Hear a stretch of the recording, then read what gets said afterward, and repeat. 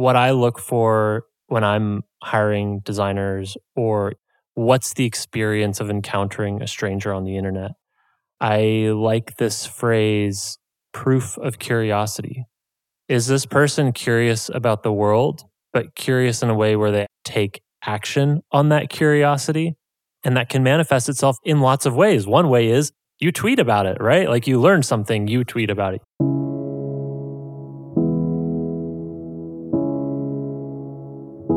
Hello and welcome to MetaMuse. Muse is a tool for thought on iPad and Mac. But this podcast isn't about Muse the product, it's about Muse the company and the small team behind it. I'm Adam Wiggins, here today with Mark McGranagan. Hey, Adam. And joined by Brian Levin. Hello. Now, Brian, you are a designer at GitHub, a prolific podcaster with design details. But before we talk about all that, I know you made a move recently and you're getting to design a new home office space. What are some of your goals in building out that workspace? Yeah, well, where we're moving from, my girlfriend and I, we both work from home and we were in separate rooms. And it always felt pretty isolating where, you're working for most of the day. So you're in separate rooms most of the day. But also those rooms were the bedroom and the living room. So the office and living space and sleeping space always felt intermingled. So with our new home office, it's actually a bigger room where we decided to put both of our desks, which is great because we see each other throughout the day. The problem is you have video calls and you're always interrupting each other. So we're swapping in and out. So one of the big goals that I have for the space is there's like this tiny little closet off the edge of the office space. And we want to convert that into like a little phone booth, soundproof it, put a little monitor in there so you can just carry your laptop in, plug in and go. So I'd say that's the biggest goal. But honestly, we haven't even started because I don't know about you both, but post-move, you get unpacked and you're motivated to fix stuff. And then as soon as you're settled in, you're like, it is what it is. And you just kind of live with it for a while, Yeah, there's a dangerous valley in there where you have unpacked enough to live, but you're not fully unpacked and settled. And sure enough, people have boxes for months and years if they're not careful. Which is also a useful little rule, It's like whatever is in the box for more than a month, you probably can just get rid of. Yeah. So just take that box away. Don't even open it. I call this moves as copying garbage collectors.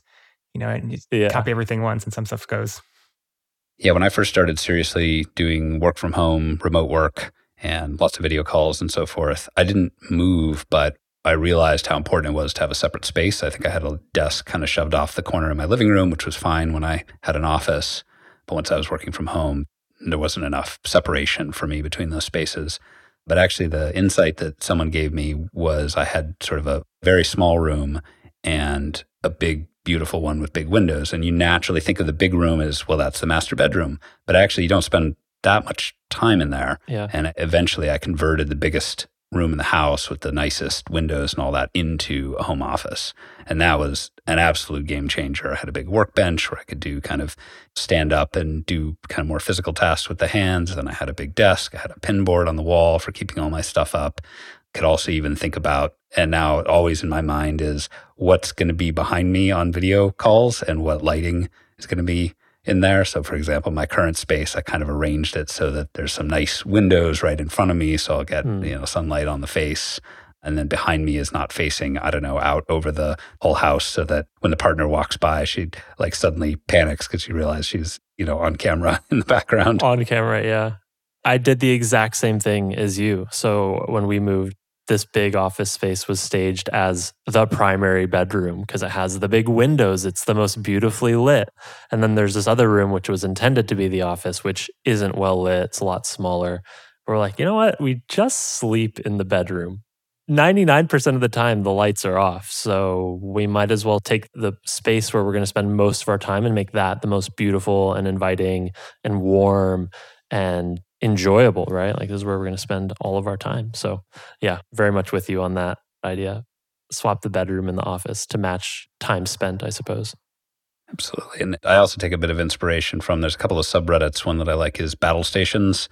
Yeah. /r/battle stations where people do these beautiful setups. It's obviously their computing devices and desks and things, but they also get the aesthetic element and the carpet and the chair and all this sort of thing. And I don't quite have the time or inclination to go to that level, but we do spend so much of our lives now in a home office in front of one or more computing devices, spending some time to make that aesthetic and pleasing and good vibes just seems to make sense. Yeah, the last thing I really want to get in here at some point is a couch. I've never had a couch in an office, and there's something very attractive to me about going and having a sit or a lie down in the middle of the day where you might be sketching or reading a blog post or catching up on email, but just having that short break from, sitting upright in your office chair sounds really attractive. I don't know. We'll see. I don't know if I'd actually end up spending time on it, but there's an idea of kind of mixing the feeling of what kind of work can be done in there, right? It doesn't just have to be upright desk at keyboard kind of thing. It could also be a little bit more lounging, reading, that kind of stuff. Relaxed posture, reading and thinking. Now you're very on brand for Muse. Thank you for that. Yeah, there you go. Well, tell us a little bit about your background. So like you mentioned, I'm a product designer. I'm currently working at GitHub. I'm working on the mobile apps there. And GitHub is an interesting place because there's a lot of different kinds of jobs that it solves for people in the world. You have, of course, developers who come there to code and review code and merge code. And there's the whole DevOps-y side of things. Then there's this whole other side, which is like the social productivity side, organizing work. And in my case, like taking work on the go. And so I'm interested in that part. So that's what I'm working on at GitHub with the mobile apps.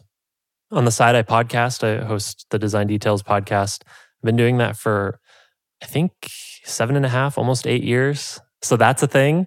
Yeah, you something 400 some odd episodes in? 429. Wow. Yeah, and you were nice enough to invite Mark and I on there recently. I'll link that episode in the show notes. Very interesting to be on the other side of the conversation there. But exactly. It definitely provides me inspiration, which is, I worry sometimes that we'll sort of run out of things to say. We're 50 some odd episodes in here, but you've managed to keep going this long and keep it fresh and relevant. So maybe there's hope for us too. Yeah, well, the nice thing about what you're doing is if you do interviews most weeks, you'll never run out of people to talk to. There's just too many interesting people in the world to learn from. We're outsourcing the problem of being interesting to someone else. Yeah, exactly. Just extract that from other people. Our problem is we stopped interviewing. My co-host and I just chat back and forth every week and try and mix it up with things like listener questions or talk about industry news. But there are weeks where we just look at each other like, have we talked about this? Have we answered this exact question already? And you just can't really remember, so you answer it again. So I do worry about that, like going in circles a little bit.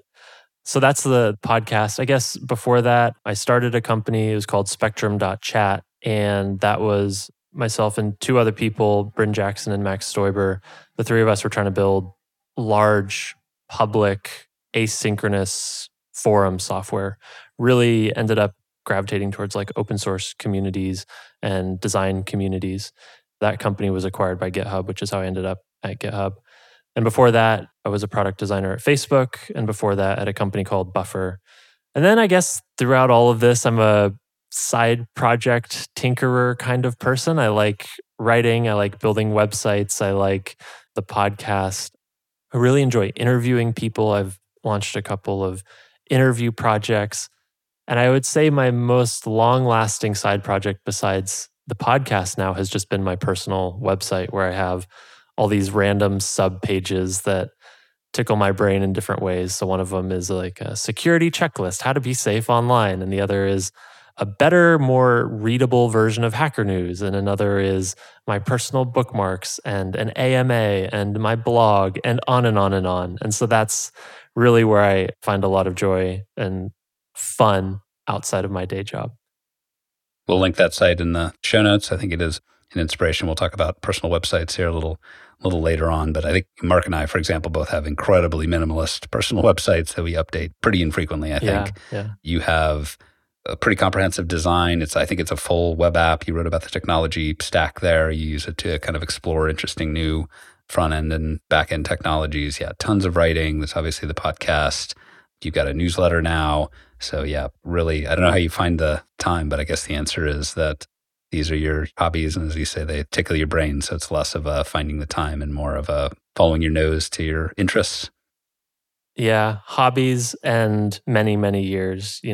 I think there is a incorrect perception that I work all the time. People are like, how do you have time for all these different things? It's like, I don't. These have just accumulated in the dustbin over, a decade. And so with a decade in hindsight, it looks like a lot and it looks like I'm busy, but really it's quite incremental. Well, that leads nicely to our topic today, which is personal brand. So I'll ask first what that means for both of you. Actually, Mark, maybe you want to start us off there. So 2 things come to mind when I think of personal brand.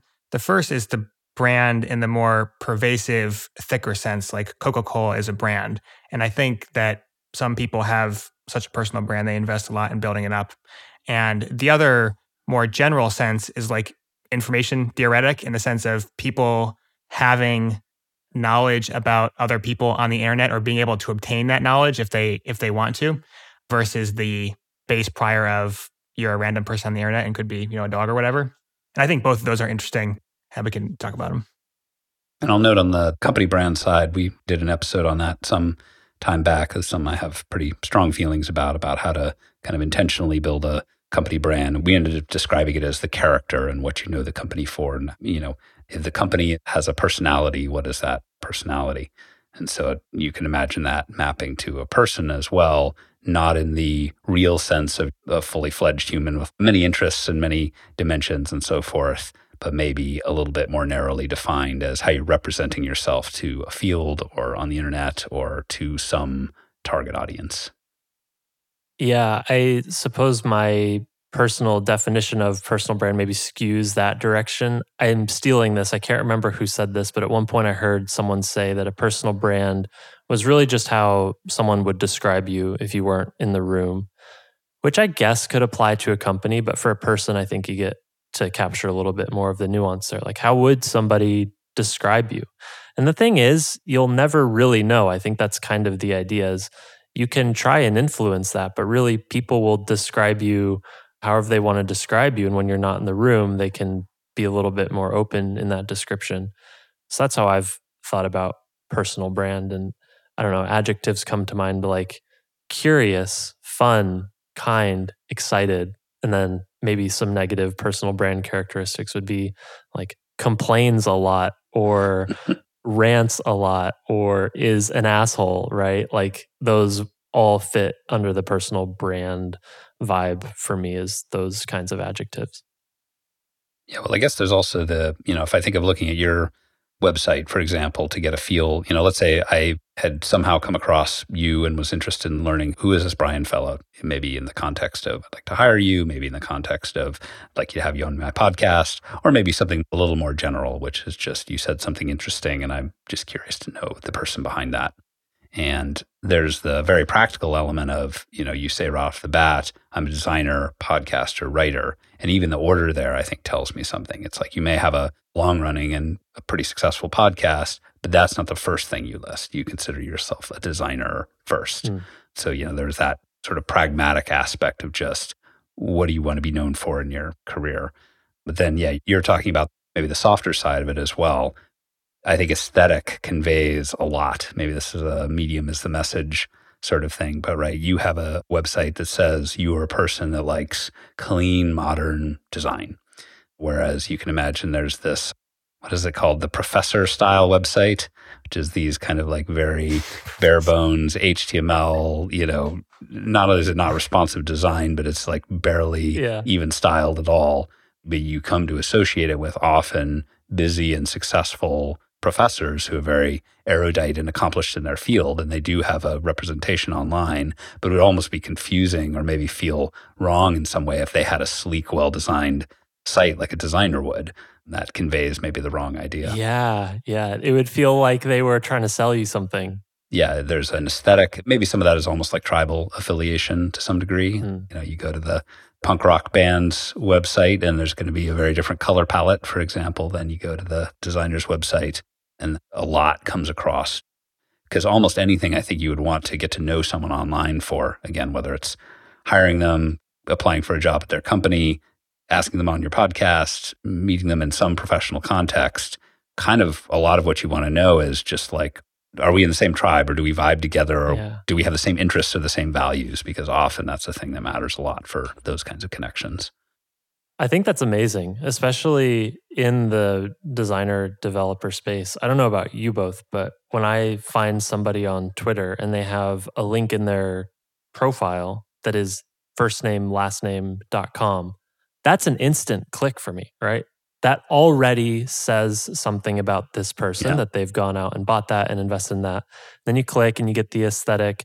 I like to go just a tiny bit deeper. It's like, did they build this or was this a template? And that distinction also tells you a lot about that person. You know, maybe it only makes sense for designers, developers, but I find that developers often don't care as much about having built it themselves. Like I think you encounter a lot more stock WordPress themes or something like that. But designers, I think there's perhaps this community pressure to represent yourself in a unique and special way. So there's a lot more playfulness with color or imagery or, you know, drawing your own custom icons or things like that.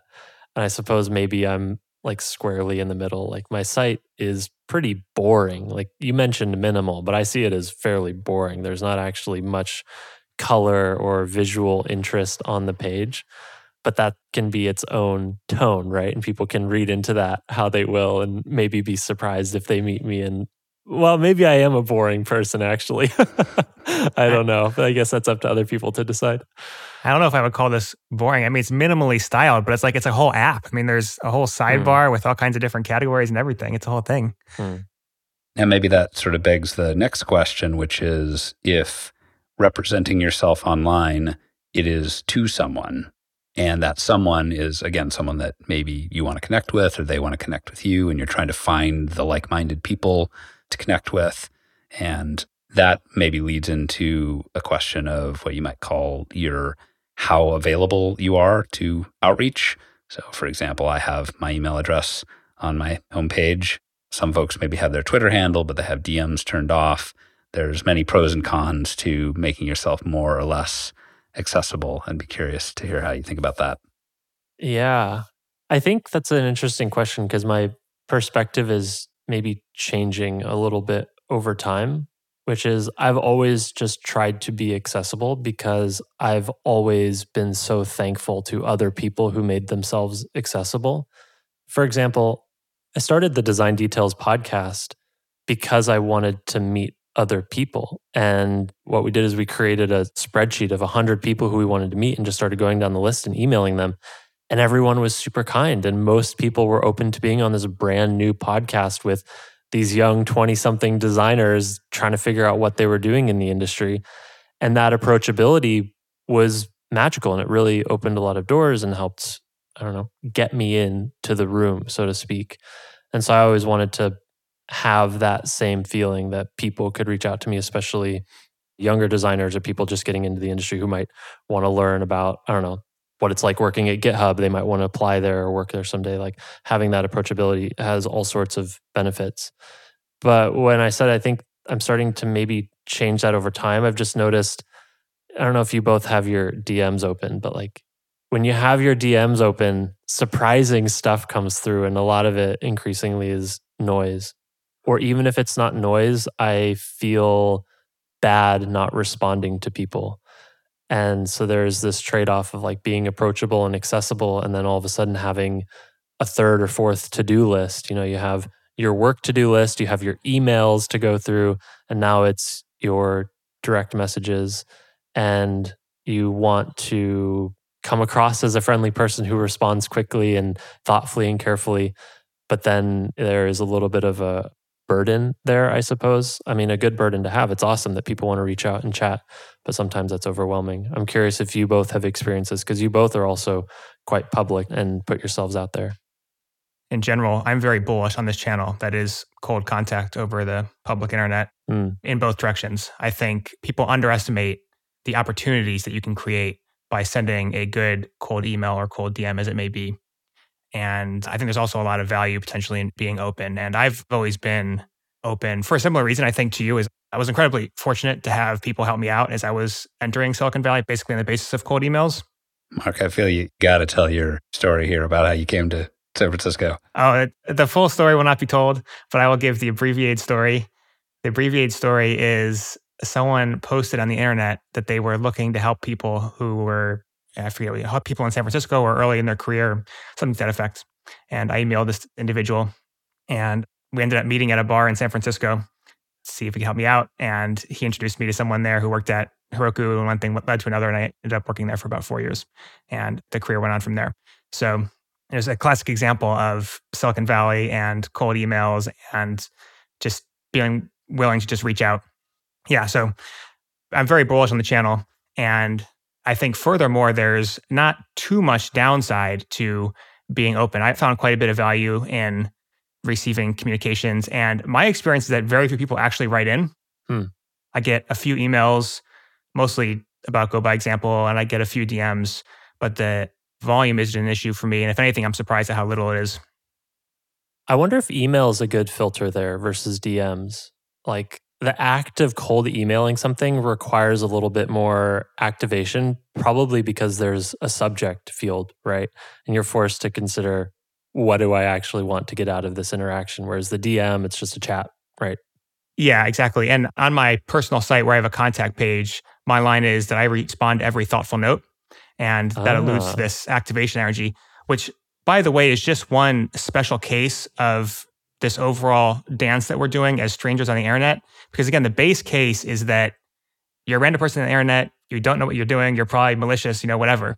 But if you're able to provide just a little bit of signal, which can be a firstname.lastname.com website that's well done, it can be a simple, thoughtful email, either of those, and especially if you do both, it's like, okay, you're already in the 99th percentile of random internet people, and I'd be happy to chat with you. Yeah. The bar's low in that world, right? You would think, but then most people fall below it. But most people don't. Yeah. Yeah, my experience is that, maybe through your podcast and Twitter and other things and all the writing you do, maybe you end up being higher profile, Brian. But I would say the amount of inbound kind of, both DMs and emails that I get are certainly manageable. But yes, it does create a new to-do list. I do like to, even though I don't say this explicitly, have kind of a similar policy to Mark. But I think it's easy for me to sort out. There's ones that sort of obvious good signal where it's like an interesting person and they have a clear request that's something I can fulfill in not too much time. Or there's the case that's clear spam or something close to spam, let's say, not classic spam necessarily, but something where, I don't know, the classic recruiter thing. Oh, I see you have a Ruby on Rails project. I'm working with a company that, they clearly just didn't look at my profile for more than 5 seconds. The middle ground, I think, is the harder thing where someone does know me personally in my work. They are writing to me saying, hey, I've enjoyed what you've done at, I don't know what, Ink and Switch, Muse, whatever. And here's the thing I'm doing. I'm a student, I'm a entrepreneur, I'm something else. But then if that doesn't lead into like a real clear request, it's more just a general, like, I'd like to get to know you, or it's just unclear what they're asking for. And then maybe it's a long email. And then it's like, it is thoughtful and it's in this middle ground that it's tricky and it's hard to know 100% what to do with it. I still try to like find a good reply if I can, but it's often ends up being more of a thanks for the nice words. I think you're doing something interesting. Yeah. If there's some specific thing you're looking for, let me know. But this kind of comes to the rules for emailing busy people thing, right? Like make it short, have a crisp and clear request. Maybe they'll say no, but just make it easy for them. Just to add on to that, speaking of what the bar is to stand out as like a non-random person on the internet, like have a domain, have a clear ask. I've found if that puts you in the 1%, well, then the 1% of that is people who actually follow up. And what I've been really surprised by is, people will email you and they'll ask a question and it'll be very thoughtful and you'll maybe send a reply and say, hey, I think this, or I'm not sure, but I read an article about this, or here's a person that might know better than I would. And you send out this information, you're connecting people and ideas. nobody ever responds to those. But the 1% of people who do are really special. And I feel like that's where you build really cool relationships is, somebody asks, hey, I'm weighing these 2 offers at a job. What do you think I should do? And I'll tell you what I think. And then they respond and they say, hey, by the way, I ended up doing this. And even better is they say, oh, I did this and I learned this, right? And so one thing that I've started doing now recently with sort of these kinds of engagements with people I don't know, where it feels a little bit transactional, is I try and explicitly request a follow-up. And the way I frame it is, hey, by the way, if you end up making a decision, I would love to hear how you made that decision if you learned anything. So a lot of times this will end up being like job hunting or negotiation. A lot of people have been asking me how much to charge for freelance service. And I love to say, just let me know what you end up doing. Like, no matter how much you decide to charge as a freelancer, please just tell me, because I'm trying to populate my own data library so that I can be more helpful or more fine-tuned in future interactions. And most people don't, but the people who do, it builds a cool relationship there. And it feels like keeps the door open for back and forth, right? Nice. Now, another topic related here maybe is what some folks call audience. And audience is pretty clear, I guess, if you're a YouTube influencer and your audience is your subscribers, people who are, following your work, and you want to grow that because the whole point of your business is, or I should say the business is built on attention. And the more kind of attention engagement you have, then the stronger your business is. And it also reflects your impact. You're sharing ideas, maybe you're creating some kind of entertainment, and you want to get that out to as many people as you can. That's kind of what you're in the business for. Now, all of us, we're in the business of making products. We want to get our products to a lot of people. That's kind of our main goal. But if personal brand is sort of a helper, contributes to your career, but also just your ability to meet interesting people, maybe your ability to hire or be hired, how important or how much do you, Brian, and Mark, I'd love to hear your answer as well, think about audience as a thing you want to grow, Twitter followers, podcast subscribers, or is that a thing you think about at all, or do you think that's not important to you? I'd love to hear your answer first, Mark. I'm curious how you think about followers specifically. I think, first of all, the term, but yeah, how do you think about this? This goes back to the answer that I gave to Adam on his original question, which, by the way, I was getting some quizzical looks from you also. Maybe I can elaborate a little bit. I think there are some people who purposely build a brand as a first-class goal and want to have a lot of followers, either because they just enjoy playing that game or because they're in some type of role where having access to that marketing channel is valuable, if they're developer advocate or they write a newsletter, someone like that. And that, again, is the sort of classical brand that you would think of if you compare it to something like Coca-Cola. I think of it more as an asset that I can draw on when needed. So I don't particularly need any followers. I need the ability to point to something and say, hey, I'm reaching out to you. You can refer to this artifact and see that I'm a clueful person. And that's really all that I personally need. And I think that covers most people. Now, there's a bit of a spectrum there, but I think it's important to differentiate between having this big standing audience and that being a first-class value versus having some signal that you're able to draw upon. So maybe more clearly, do you care about how many followers you have?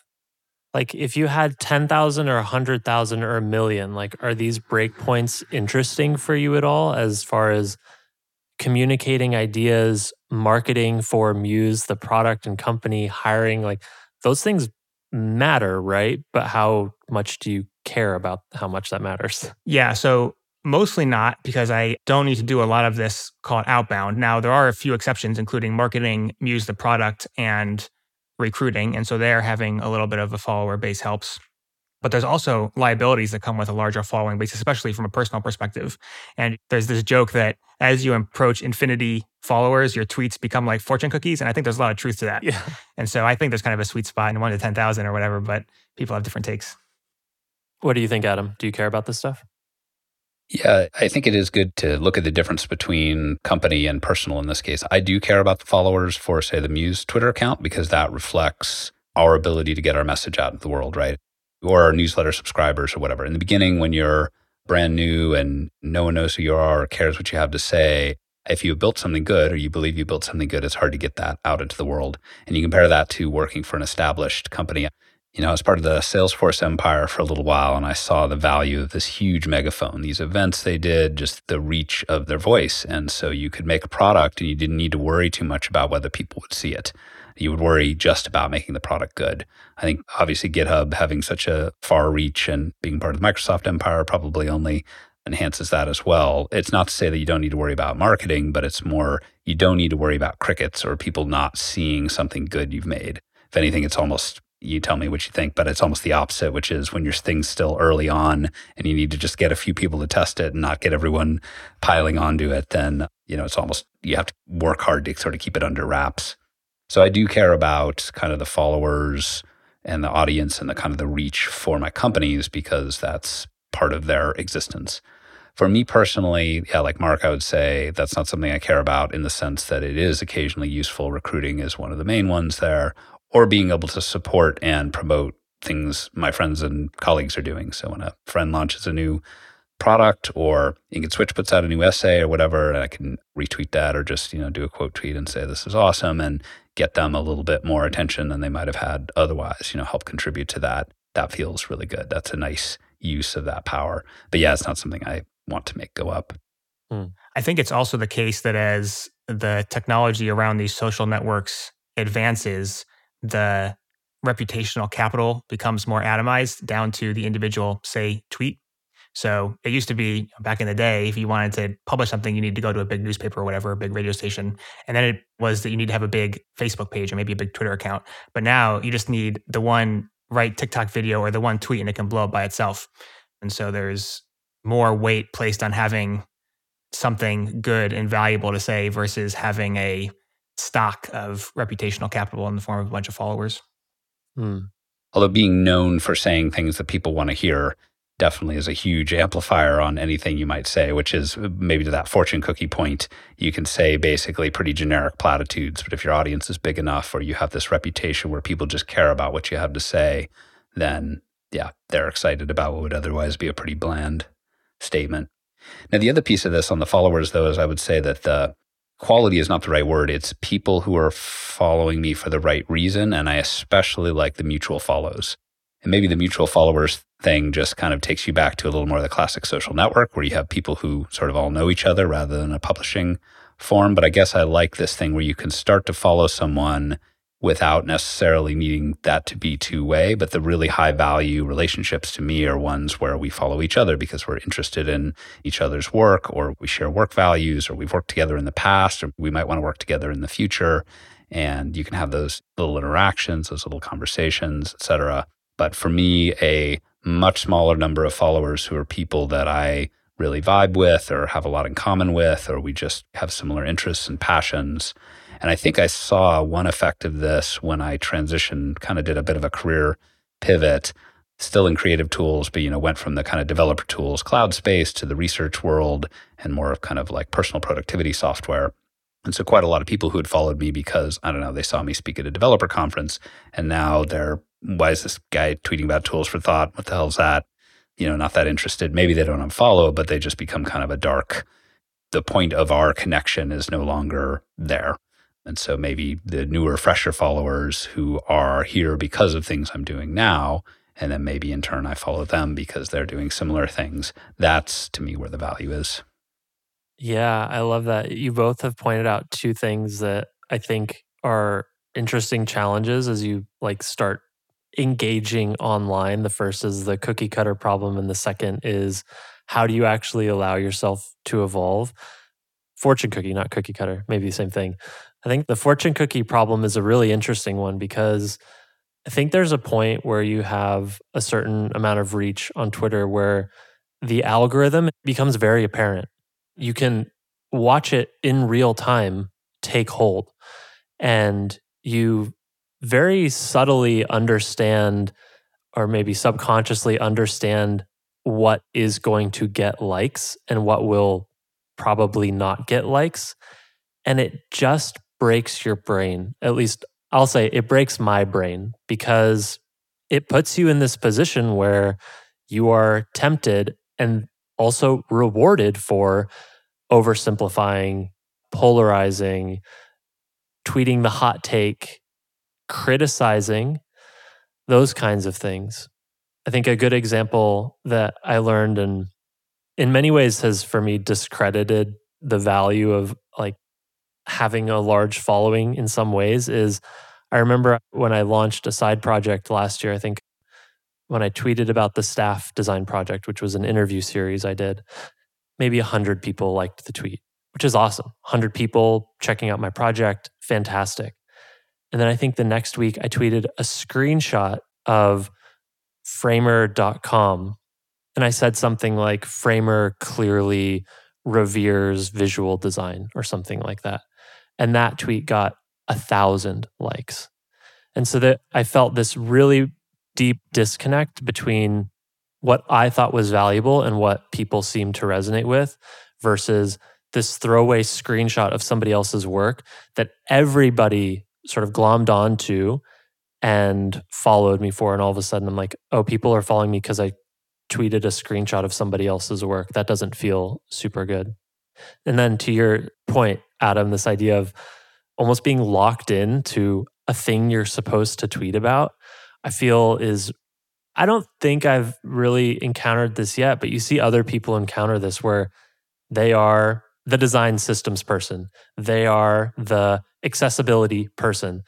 And when they try and branch out, it feels particularly hard. Like you can watch them struggle with it. You can watch them try and find their voice because all of a sudden the thing that they've become well known for and recognized for and respected for, they're trying to branch out and are met with crickets, right? Like the design systems person who becomes interested in Web3, that's a painful transition. Like that is an entirely different, disconnected audience. And so I think, these ideas connect because you start tweeting things that are your more current modern interests, they're met with crickets, and you feel the algorithm pushing back against your own personal development.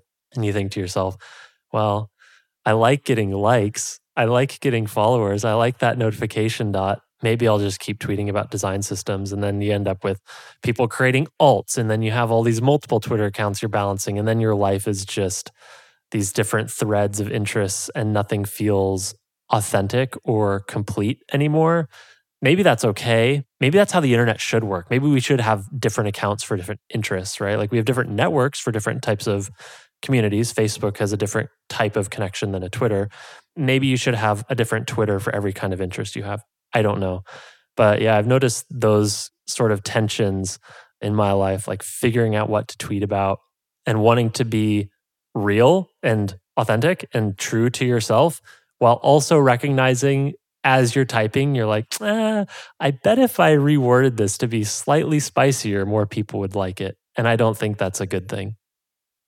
That's incredibly interesting. I mean, those pressures, social pressures, have always existed, of course. I think of if you want to like reinvent yourself a little bit, maybe like your personal style or something about how you present yourself to the world, the best time to do that is when you move to a new town.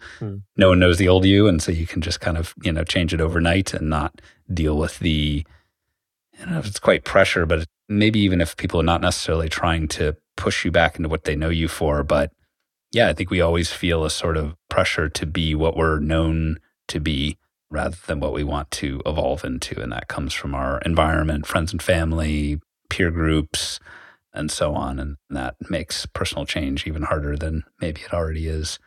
Now, obviously, you digitize these natural tendencies, which are maybe not great to begin with, and make them maybe even more amped up, particularly when the algorithm makes it so visible to you. So that's very interesting.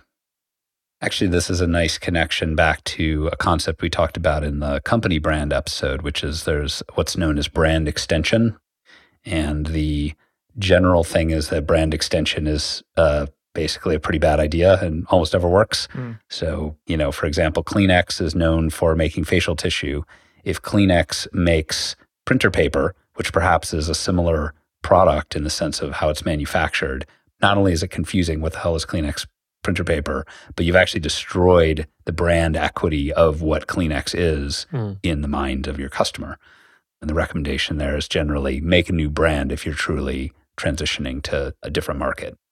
So maybe that does beg the question of, should I have just started a new Twitter account when I was transitioning my career? And again, to me, it feels I'm the same person. It feels like a continuous journey that I went through. And I do think there's this uniting thing that ties together Roku, Ink, and Switch and Muse, which is creative tools and helping people, making things to help other people make things. So to me, it's perfectly logical and obvious. But maybe there is places where that ends up being sort of a brand extension. I feel like crypto is just the most obvious example to point to, where like everybody has their separate crypto brand now. Or, we could talk about pseudonymity, which is this interesting trend that's taking shape right now, where people want to have this alt profile where they can feel safe to talk about this other interest they have, but they know is incredibly polarizing, and they don't want to sort of poison the well of their existing brand by introducing these new topics, right? What do you both think of pseudonymity in this space? Maybe even going back to Mark's point about, I think you called it reputational capital, I think is a really interesting concept that gets associated with, a name, a face, a person, and we're sort of breaking that a little bit. I think the ability to make multiple profiles and isolate them from each other, have some be private, some more public, maybe one that's career-oriented, one that's personal, something like that is one of the incredible strengths of the internet. And I think Mark Zuckerberg at some point in the early Facebook days said that everyone should have just one personal account. You're one person. It should have your real first and last name. And I think that really removes a lot of what makes the internet a pretty special place. I think it's a place, particularly, for example, teenagers or younger people who are still figuring things out. They can explore parts of their identity that they're not sure about yet in this sort of safe but still out in the world way. I think it's an incredible thing. Now, of course, the ability to make anonymous accounts or relatively little tie to your real world identity is also part of what creates so many problems on the internet, spam and fraud and abuse and different things like that. But I feel that's a price worth paying. It feels like there's this tension, in the old world of forums, every forum you went to, you would sign up and have a separate account, and you could kind of build your own identity there that wasn't linked to your other forum accounts. But now we live in the world of Discord, where you are your account no matter what server you're accessing. Mark, I'm curious, because I know you're deep in Discord. I've always wondered why Discord doesn't have this concept of bringing a separate identity to every server, even though it's all wrapped under one login. And maybe even Twitter has an opportunity to innovate here, because they're experimenting with a feature called communities, where, your design persona or your development persona or tools for thought persona is just different. And as you switch contexts, it should feel very natural to do that. And you shouldn't have to log out of one persona and log back in. It should just be, I'm switching into this space, this mode. Yeah, well, in general, I'm very bullish on pseudonymity. I think it's super important to individuals, to people, to citizens. And I think it's honestly fairly threatening and sometimes problematic to like managers and governors, that kind of group. And so that's why there's this constant tension of, should you be able to make a pseudonymous account? And generally individuals say yes, and people running stuff say no. Discord is interesting that you mentioned that, because I think it is unfortunate that they don't natively support multiple identities. For what it's worth, I do have multiple Discord identities. I think one is for like personal and gaming, and one is for work. I forget how exactly it's split, but I definitely have several. But yeah, it's too bad they don't support natively. Identity is also a huge topic of interest for me. That's something I think that the computing/internet world is basically serving users really, really poorly on, from a security perspective, from a mental model perspective, and all that sort of thing. But it is obviously a very thorny problem. And here, we're talking about personal brand, which is about a public identity or how you're representing yourself to some group, whereas identity could be, in the kind of foundational sense, could just be an account with the system, or how I represent myself to a computer somewhere. That's a relatively private activity. But I do think do you have one account that is in multiple things versus sort of many totally segregated accounts is an interesting one on that side, because, for example, one thing I think GitHub got really right from my perspective is you only have one GitHub account and you belong to different organizations. I don't get a new GitHub login when I join a new company. And maybe some people choose to do that, to separate their open source work from personal work or whatever. But at least for me, I find that works very well. Maybe because coding related things are not something I feel particularly desirous of separating. But on the other side of it, you can look at something like Google, which has increasingly just rolled up more and more and more and more services into one giant Uber identity. Everything, yeah. And I basically have tried to stop using Google services for the sole reason that I just cannot stand their identity system, because it seems to get the worst of all worlds. On one hand, I do have different accounts. I have the different ventures I'm involved in, each have their own thing, and I have to switch between that. I go to a Google Doc, I can't access it, I got to switch to the right account. But on the other hand, they roll together all this stuff like my search history with other things that I just don't want connected at all, and I'm really annoyed by. It's sort of like the worst of all worlds. I think we're very much still figuring this out as an industry. Yeah, I feel like the YouTube connection is particularly painful. At least for me, I'm like, the things I care about on YouTube are very different than the things I'm typically Googling for. I don't know if that's the same for you both, but. No, yeah, for sure. We've talked a lot on this podcast about understanding and aligning with how things actually work and their underlying basis, mostly in terms of knowledge work and tools for thought and workflows and stuff like that. We could have a whole discussion about this with respect to identity. I think a lot of the troubles that we have with identity and therefore developing personal brands comes from an impedance mismatch between how identity actually works and how it works on these platforms. The way identity actually works, it's a much more distributed, networked mesh concept. The identity is something you have with respect to another individual or with respect to another group. And it's the sum or the intersection of all the interactions and labels and information that subset of the universe has about you. And it can vary depending on which subset you're talking about. So my identity with respect to this group is different than my identity with respect to my family. Those two groups know different things. There's some overlap, but they're not the same. Whereas identity in the technical sense tends to be modeled as a single row in a database that, again, they tend to want to match one-to-one with like a human body. And I think basically that's wrong. And that's why you get all this impedance mismatch. It's something that the IncontSwitch, the lab, has done a little bit of work on. I'm curious to see them do more on that too.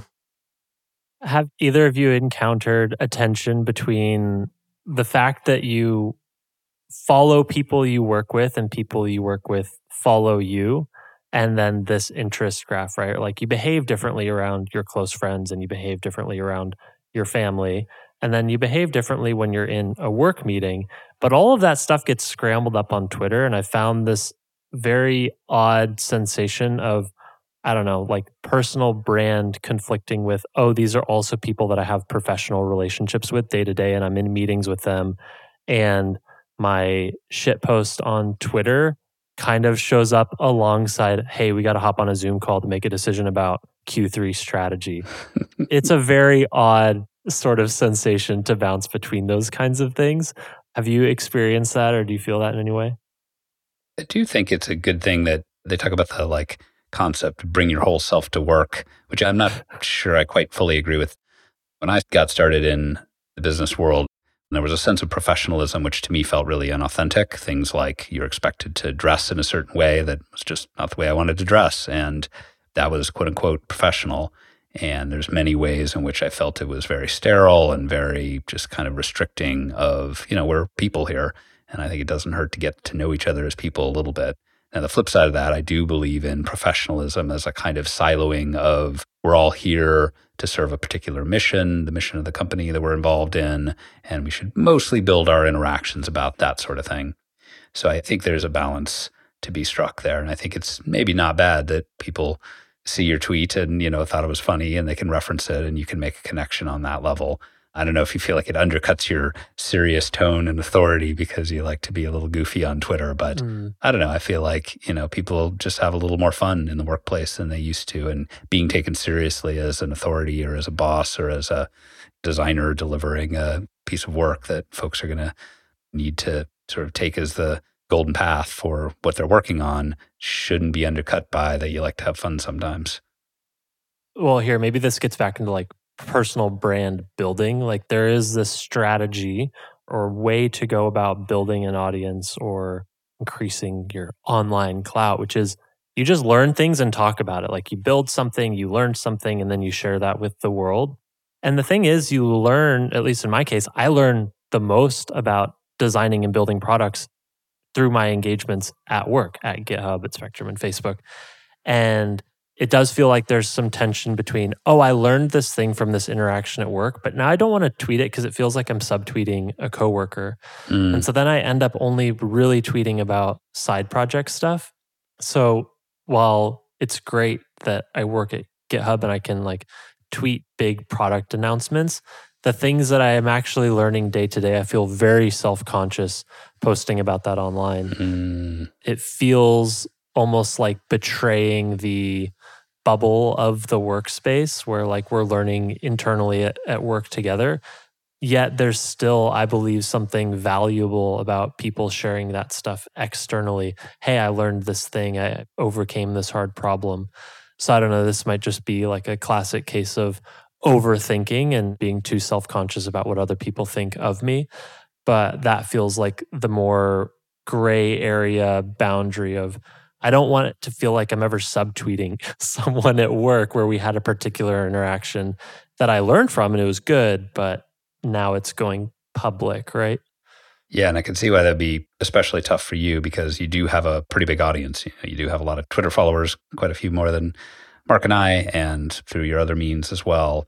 And so, yeah, maybe if you had 50 followers, then it would be okay to share that. But, you have to be conscious of, you do have a pretty big megaphone. And if you get up there and say, I really realized that a meeting without an agenda is always a waste of time. And you tweeted that right after a meeting without an agenda. And so whoever organized that meeting, and maybe it's a good learning and so on. And maybe you even had that conversation with them, but it feels a little bit airing dirty laundry or, it's the way you trust your colleagues is you're able to be a little vulnerable around each other and going blasting through your megaphone about it is maybe not that nice.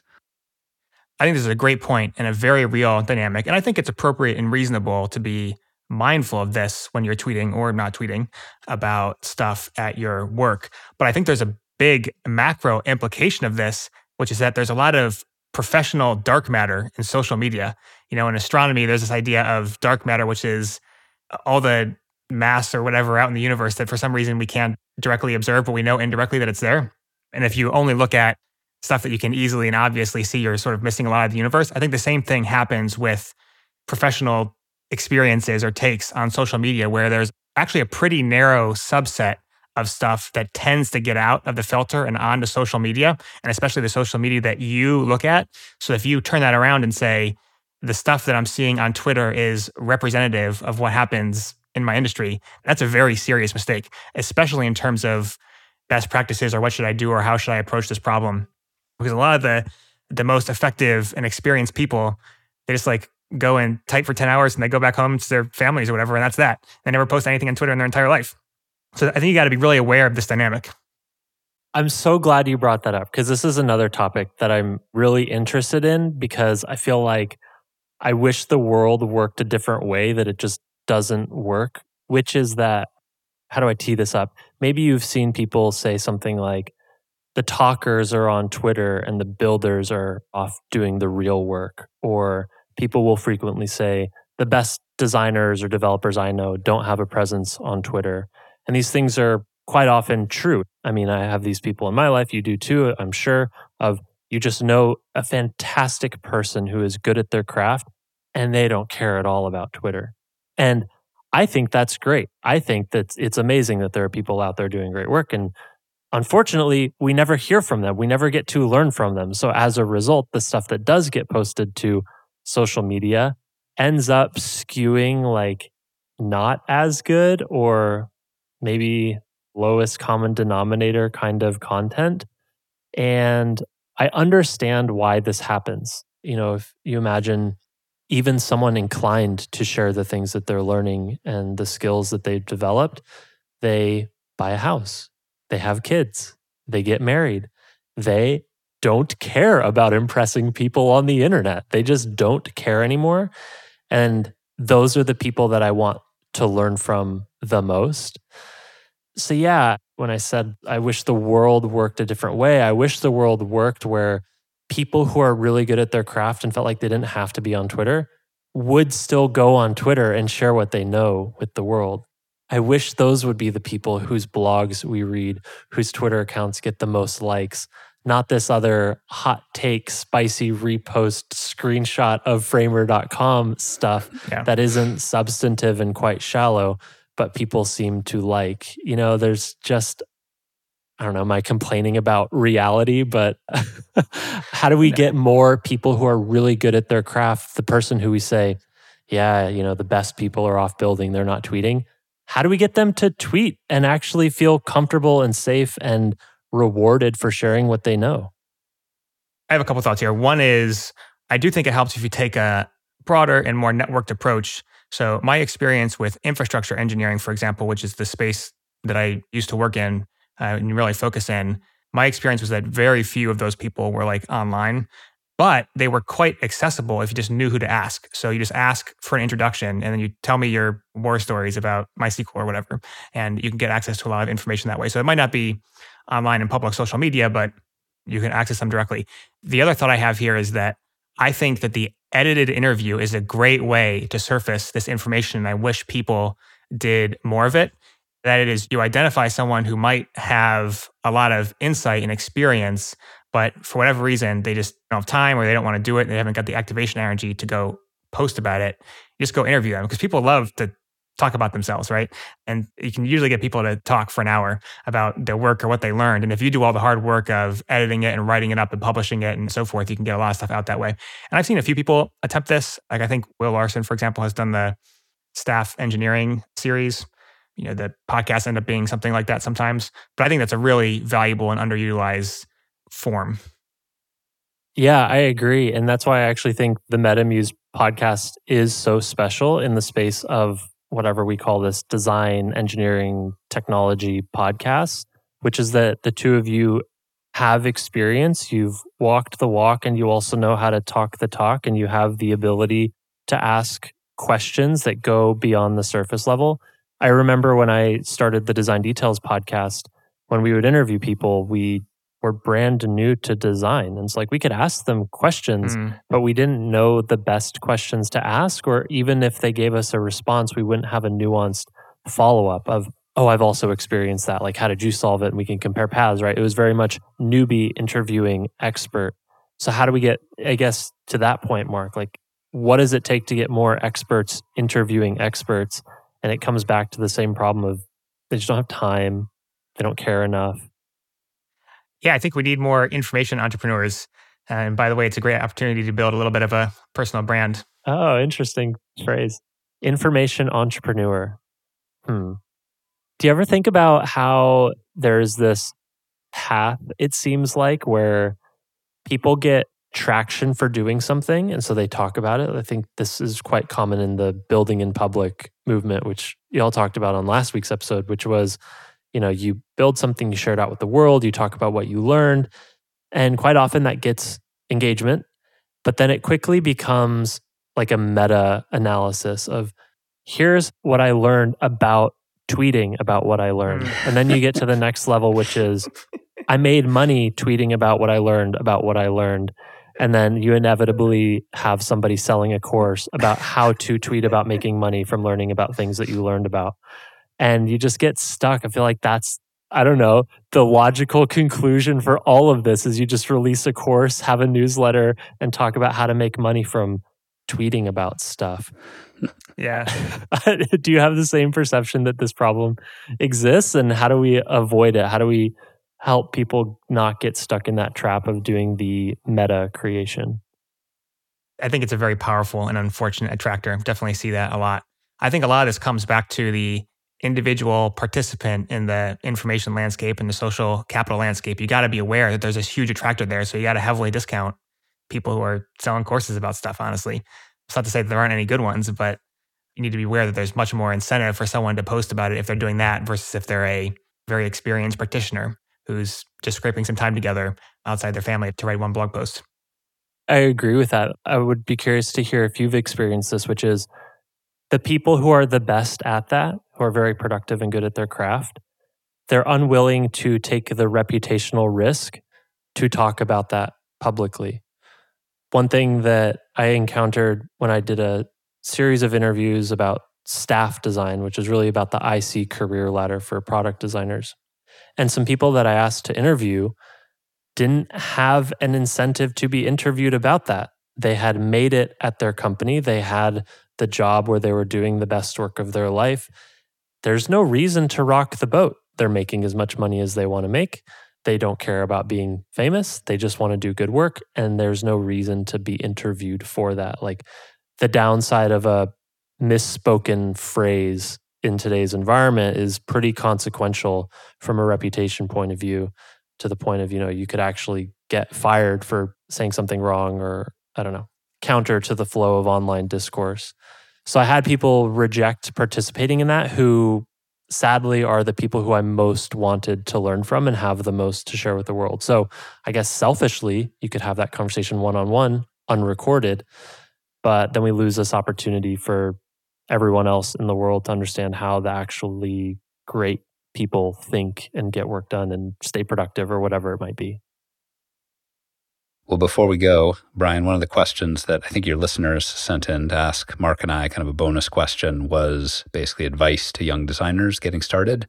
So maybe I'll repurpose that a little bit, turn it back around to you, which is, if there's someone early in their career that thinks, all right, this personal brand thing seems useful, will get me in touch with people I want to meet, or maybe help me get a job or something, what would you advise for sort of how to get started? And then not only in terms of where to start, but even channels, right? We've talked a lot about Twitter, but I think newsletters are a really interesting one as well, building a personal website.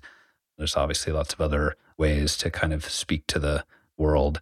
What would you advise is the right place to start? And are there even pros and cons, right? Like, just coming in and thinking, oh, it'd be cool to be like mildly internet famous, is probably the wrong motivation. There's probably, you even talked about some of the downsides. How does a young person know if or how much to invest in a personal brand? And then how would you suggest they go about doing that? This is a really interesting question, because as you were asking it, I'm like, damn, I wish I'd written about this to think more clearly about it before answering it live here with my voice captured for all of eternity on the internet. But let me try my best. I think maybe there's 3 points I'd want to make. The first is what I look for when I'm hiring designers, or even going back to original point of just like, what's the experience of encountering a stranger on the internet? I like this phrase, proof of curiosity. Is this person curious about the world, but curious in a way where they actually take action on that curiosity? And that can manifest itself in lots of ways. One way is you tweet about it, right? Like, you learned something, you tweet about it. You read a book, here's my review. Other ways are you went ahead and bought a domain of your personal firstname.lastname.com. Then you built your own website. And in building your website, you got stuck on this gnarly JavaScript problem. So then you went in this way, right? So that's one thing. Others are people who get frustrated with the way Figma works. So they build a Figma plugin. Or it can be even just you take photos of the world and publish them. There's just something about being curious about the way the world works, or more specifically about the way software works, and following some thread of that and sharing that online. I find that to be the number one signal I look for. Like, a lot of people can design apps, a lot of people can design websites, and I'm sure are great at it, but it's more enjoyable and interesting to work with people who are curious about how it all works, how it all fits together, and they have some activation to pursue that. So I think that's the first thing, is maybe it's less about building a personal brand or building an audience, and rather just like, how do I actually make sure that I'm still curious about the world after many years and don't get jaded about everything and cynical and pessimistic about the future of software. I wonder if one piece of that, curiosity is something I personally value, and kind of is one of our company values at Muse. So it's interesting to hear you say you look for that in hires. But it's also notable, I think, that there is a connection really to creative and knowledge work, which is you are doing something, creation oriented, and it has to be inspired somehow. It has to have a unique angle. You're doing something. And so curiosity is the start of that pipeline of making something interesting, making something unique, having a voice, doing some interesting work that isn't just kind of put something in the start of the pipeline and something obvious pops out the back end. Yeah, 100%. And of course, exceptions abound. I think a common pushback against this idea is like people have families and work a second job, or they might just be trying to break into the industry and they don't have time to go make their personal website. I think that's fine. It doesn't have to be some big thing. I think it can be small proof of curiosity that grows over time. I think it's okay. Don't need to overthink the size of that artifact, which maybe leads into my second point, which is I think it's so easy to overthink. It's got to be perfect. If I'm going to write a blog post, it's got to be a world-shaking essay. If I make a YouTube video, it's got to have, 4K, perfect sound quality, perfectly color graded.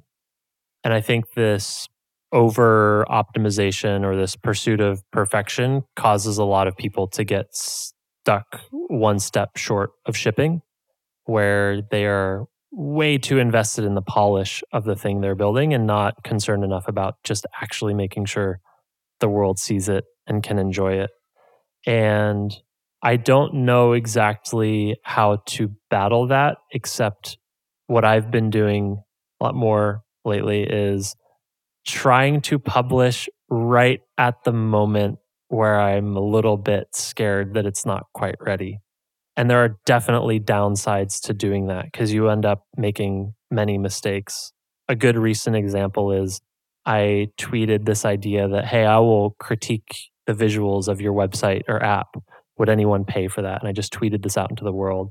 And it's taken me down this really random side project rabbit hole of where now I'm doing these like product design critique breakdowns for people.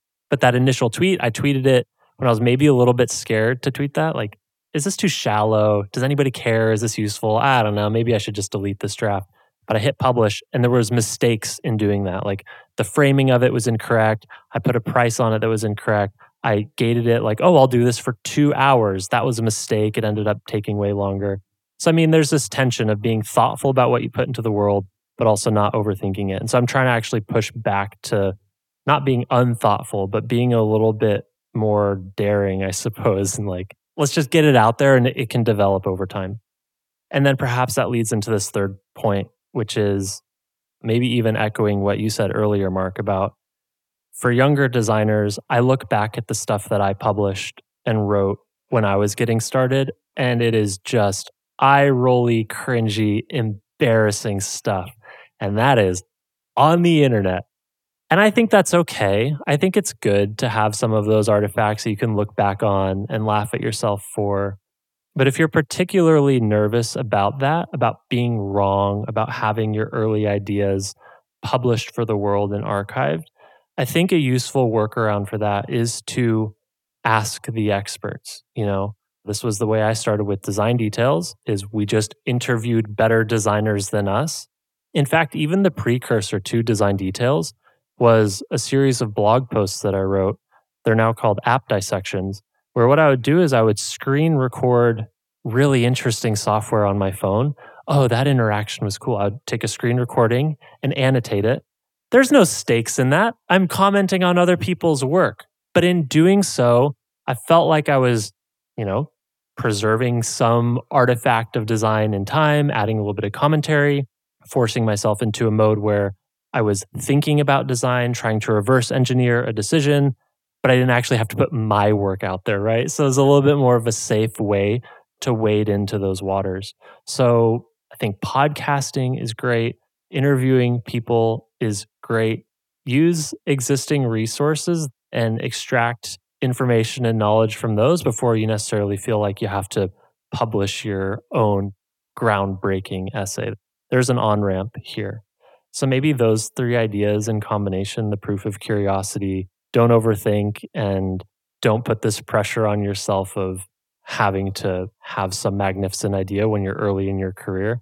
Maybe that all comes together into some concoction or soup of ways to feel comfortable talking about the stuff you're interested in on the internet. I think that's a great point to wrap on. Thanks everyone for listening. If you have feedback, write us on Twitter @MuseAppHQ or on email hello@museapp.com. And you can help us out by leaving a review on Apple Podcasts. Brian, thank you for inspiring us all with your decades-long accumulation of side projects that you're willing to put on the internet for everyone to see. and for educating us about maybe some of the pros and cons of having a lot of followers and how that might lock you in. But I look forward to continuing to follow all of your writing and podcasting, and thanks so much for being on. Thank you for inviting me. I guess I have to be candid. I was a little self-conscious about being interviewed for this subject. There is this, I guess, chip on my shoulder of being known for being known, and that doesn't feel super great. It's like, watch out, pretty soon you're going to be selling a course. How about this? I'll look forward to take 2 where we get to talk about design or product building. But this was really fun in the meantime, and thanks for having me.